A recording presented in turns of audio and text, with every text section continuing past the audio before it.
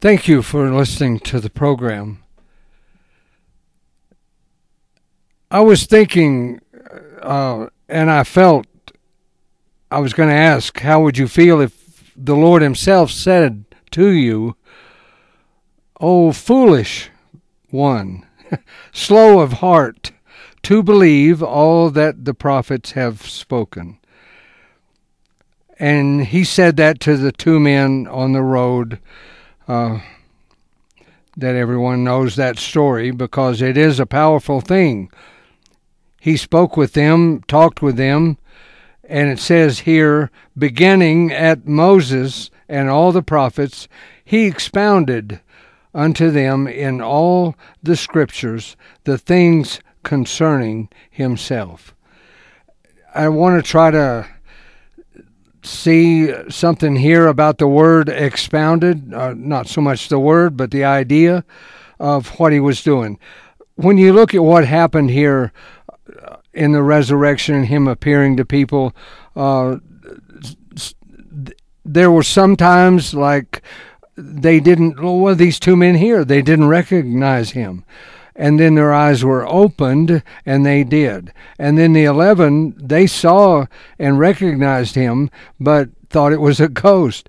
And then he opened their understanding. It says, verse 45, this is the last chapter of Luke, where I'm looking at the account of the two men. But he opened their understanding. And that's the real opening, the real understanding, the really knowing him and seeing him.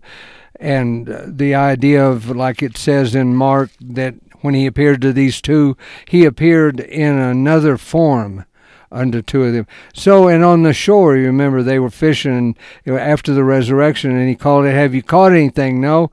And then John told Peter, "That's the Lord." And he, jumps in the ocean there, swims in there, and he has already fish and bread there.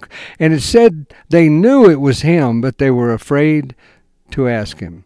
So that's really a profound study in and of itself. But actually, I do believe it relates basically in an analogy, a way of whether we know him or not. Whether, like Laodicea, are we blind or can we see, or do we think we see and and that makes it, him, know him, see him, know him.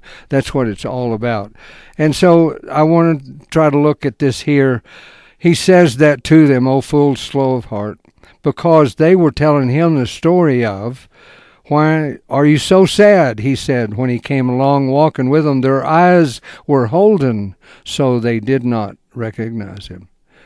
And so anyway, he asked them, and they said, "Well, don't you know?" And he told them all the things that had happened, like as if he didn't know. Then by the time it was over, didn't our hearts burn within us while he talked with us by the way and opened to us the scripture? They knew these things, what Moses said. All of them did.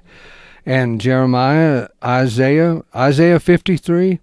So the word expound, and this is where I don't want to waste the time, but it says in the last chapter of Acts that Paul he was under house arrest, I guess you'd call it, but then a couple of years, and he was allowed to preach and talk, but still with a guard and everything. But he made some arrangement, got permission to call in all the leaders of the Jews that did not believe in Christ, and they came to him on a certain day that was appointed, and they came there, and he expounded the kingdom of God to them, persuading them of Jesus, both out of the law of Moses and of the prophets, from morning till evening. Some believed what he said, some didn't. That's in the last chapter of Acts. But he expounded. In English, yeah, you've got the same word, expounded, but they are two entirely different Greek words. The one here means Paul was showing them through what they already believed. The word means to do that with anything, whatever you're talking about, to use what's already in the book, the text, to make your point, and your logic would be And my way of example would be like when they said, it gave the reason. They said, "Oh, we know your parents. We've watched you grow up." And so then, oh yeah, well, that's why they would say it's kind of hard to believe you're not just like us. We watched you as a little kid. Well, then Paul would say, Isaiah says here that he'll be born of a virgin and grow up as a little kid. So you said before he came you believed that with all your heart. You still do. So you say, though, that's why you can't believe in him because of something like that. That is the idea of expounding. It would be a little rough sometimes. He used what they already... So the word over here in Luke, though, what I'm trying to say, they knew and believed in him as the Messiah, but the word here for this is translated expounded, means like it means to interpretation, translation. And it's like the very word is used except for the ek part of it, but the main word is used when he said, "Don't speak in tongues unless someone interprets." So see, you're hearing something there in tongues or another, not another language so much, but it can mean to translate into. So he expounded in that way things they already knew about the prophets and everything about that. Moses said, when he comes, he'll be a prophet like unto me, but the word of God will be in him, in his mouth. And Moses, he was a deliverer of the people, but God gave him the Ten Commandments. I think that was the Lord, just as well, the rock that followed them, Christ. And so he gave them that, and him the words, and he went and spoke them to the people. And then it was one of the humor things where we want to hear it ourselves. So they did, and it scared them so bad they said, "Never again. You tell us what he said. We don't doubt that anymore." So anyway, but he said the prophet, the one that'll come like, he will be the Messiah. That's who they were talking about. And Isaiah said, when he comes to be born of a virgin, grow up, you call him the everlasting Father, Almighty God. And they all knew that he wouldn't sin, and they couldn't. And they knew he was the Lamb of God. And they knew if they wanted to look at it, and they didn't, what would happen because of that, what he must do. And he told them over, I must give my life. I must die and shed my blood. And that's not only forgiveness because animals' blood had covered sin, but his would forgive it. So they were, like, you remember Peter saying, "No, just stay, rule the world, keep forgiving us, and why won't that work?" And so they all had that problem of understanding why he had to die. Everything else was fine. But all the prophets, what they said, all of that included Isaiah 53. Exactly what that is about him dying for the Lamb of God. And John the Baptist, the last of the prophets, behold, the Lamb of God gives it for the sin of the world. They knew that, but they were trying to, there's some other way. Got to be some other way. Just don't do it. And I'll make this statement, and you got to know it's not. I've heard it said, why was he crucified? Why did he have to die? Well, to show his love for us. That does show how much he loved us, but that is not why he died. They would have said, you don't have to do that to show us you love. No, I have to. Greater love has no man than that. That's true. But he had to die. Before the foundation of the world, he was crucified. That had to happen, and they didn't understand that, and sometimes it's hard to get a very good answer on that. Why did he have to die? In Galatians, Paul said about the law, because you've got the law and the prophets. And the prophets, Moses said, like it be the Messiah, he'll be the Word of God. Isaiah said he'll be slain, he'll be the Lamb of God. And Jeremiah and Ezekiel, I think, said, when Messiah comes, he will put his Spirit in you. Then that is being born again. Then you will be able to keep his commandments and never be cast out. And that is the whole thing that he accomplished, and that was all important. And they looked at everything almost but the promise of the Spirit, and then being born again. And that still today is I don't know. It's who can say they understand that? But here he's asking them, should I not have suffered these things to enter into glory and bring about all this and live in you? And he told them, when I live in you, then you'll live. And in other words, they, even though they believed him, were dead in sin. And he was made sin. And that's why, but that's what they didn't want him to do. And he said, should I not have to do that? And they were saying, no, you don't have to. So he was saying, no, I do have to. And they didn't know why. So what I believe is, what other scripture says, is that the law with Adam and Eve, the unspoken law, unwritten law, or the written law, from which all laws come, is love the Lord with all your heart, mind, soul, strength, and that obviously means don't eat the fruit or don't do this or that.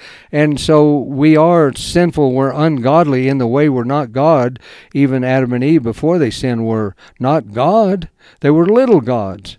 I know Satan said you'll be like little gods, but he meant you'll be more. He made God a little god, and that's not true. He was say he's like you. No, little gods. But anyway, what were the chances they weren't going to sin? 0.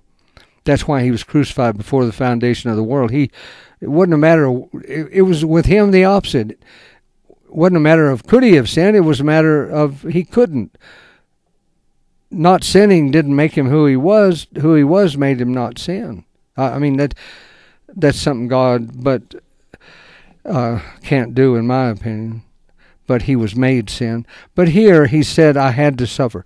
So when in Galatians, Paul said about the law, it's our inheritance is not of the law, it's of promise. And he goes in about Abraham, and then in Galatians 3 on towards the end of the chapter, he says, is the law then against the promise of God? God forbid. Because if there had been a law given, if there was a law that could be given which would give eternal life or give life, then righteousness, it would have been done by the law.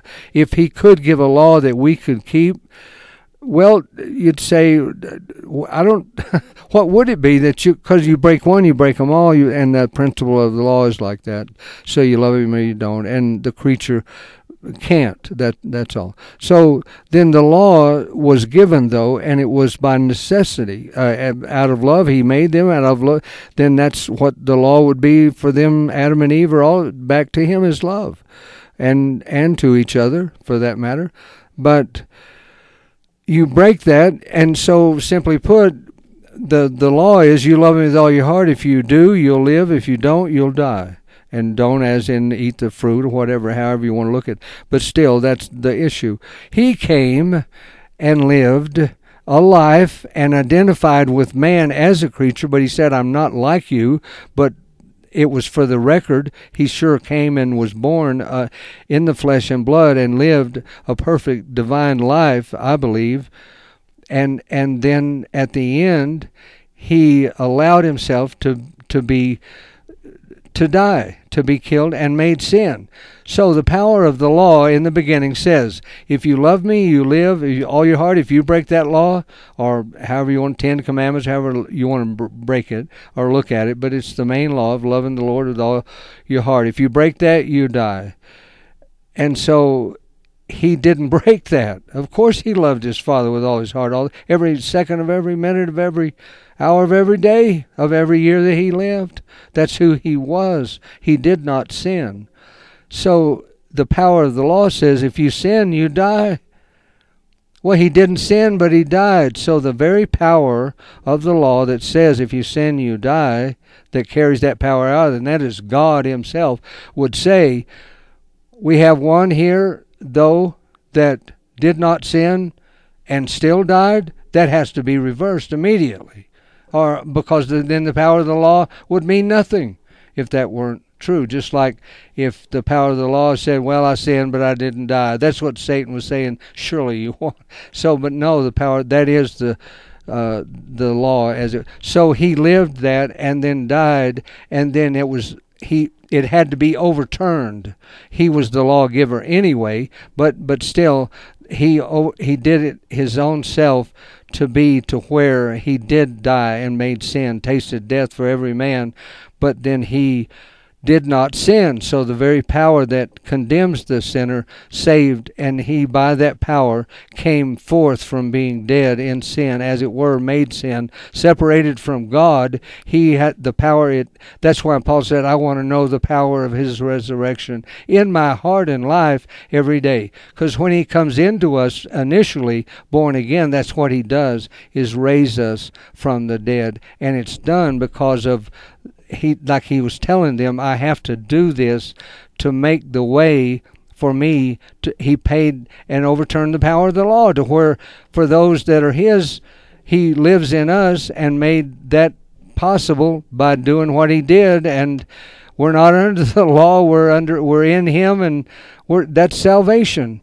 And I think he explained that to them. And then still, though, the way the human nature would be, you'd still want to think like, well, they could have said, couldn't you just put the promise of the Spirit in it? Couldn't you just give us the Spirit and forgive our sins and still not have to die? It was, and you would have, you could easily understand why they wouldn't want to see him die and then go away for a long time, like he said. But just the idea, I don't know, it is beyond thought really to understand what he did for us because of who he was. Then he did that, but anyway, I think he talked to them about that, and then that's why he had to suffer, because that's their question. It wasn't believing in him. They did. But it was why. And so he expounded. And the word means he thoroughly interpreted. Thoroughly, dia, it means like diameter, all the way through. He thoroughly told them in all the scriptures these things that they had already heard and knew, but it was him. It really was him, and they didn't know it. And so I don't know. You just had to put all that together in your mind. And then they were sitting there, and they asked him, "Why don't you stay?" And oh, okay. And then he broke bread and gave it to them, blessed the bread and broke it and gave it to them, and their eyes were open. He took bread, blessed it, broke it, and gave it to them. Their eyes were opened, and they knew him. And then he vanished out of their sight.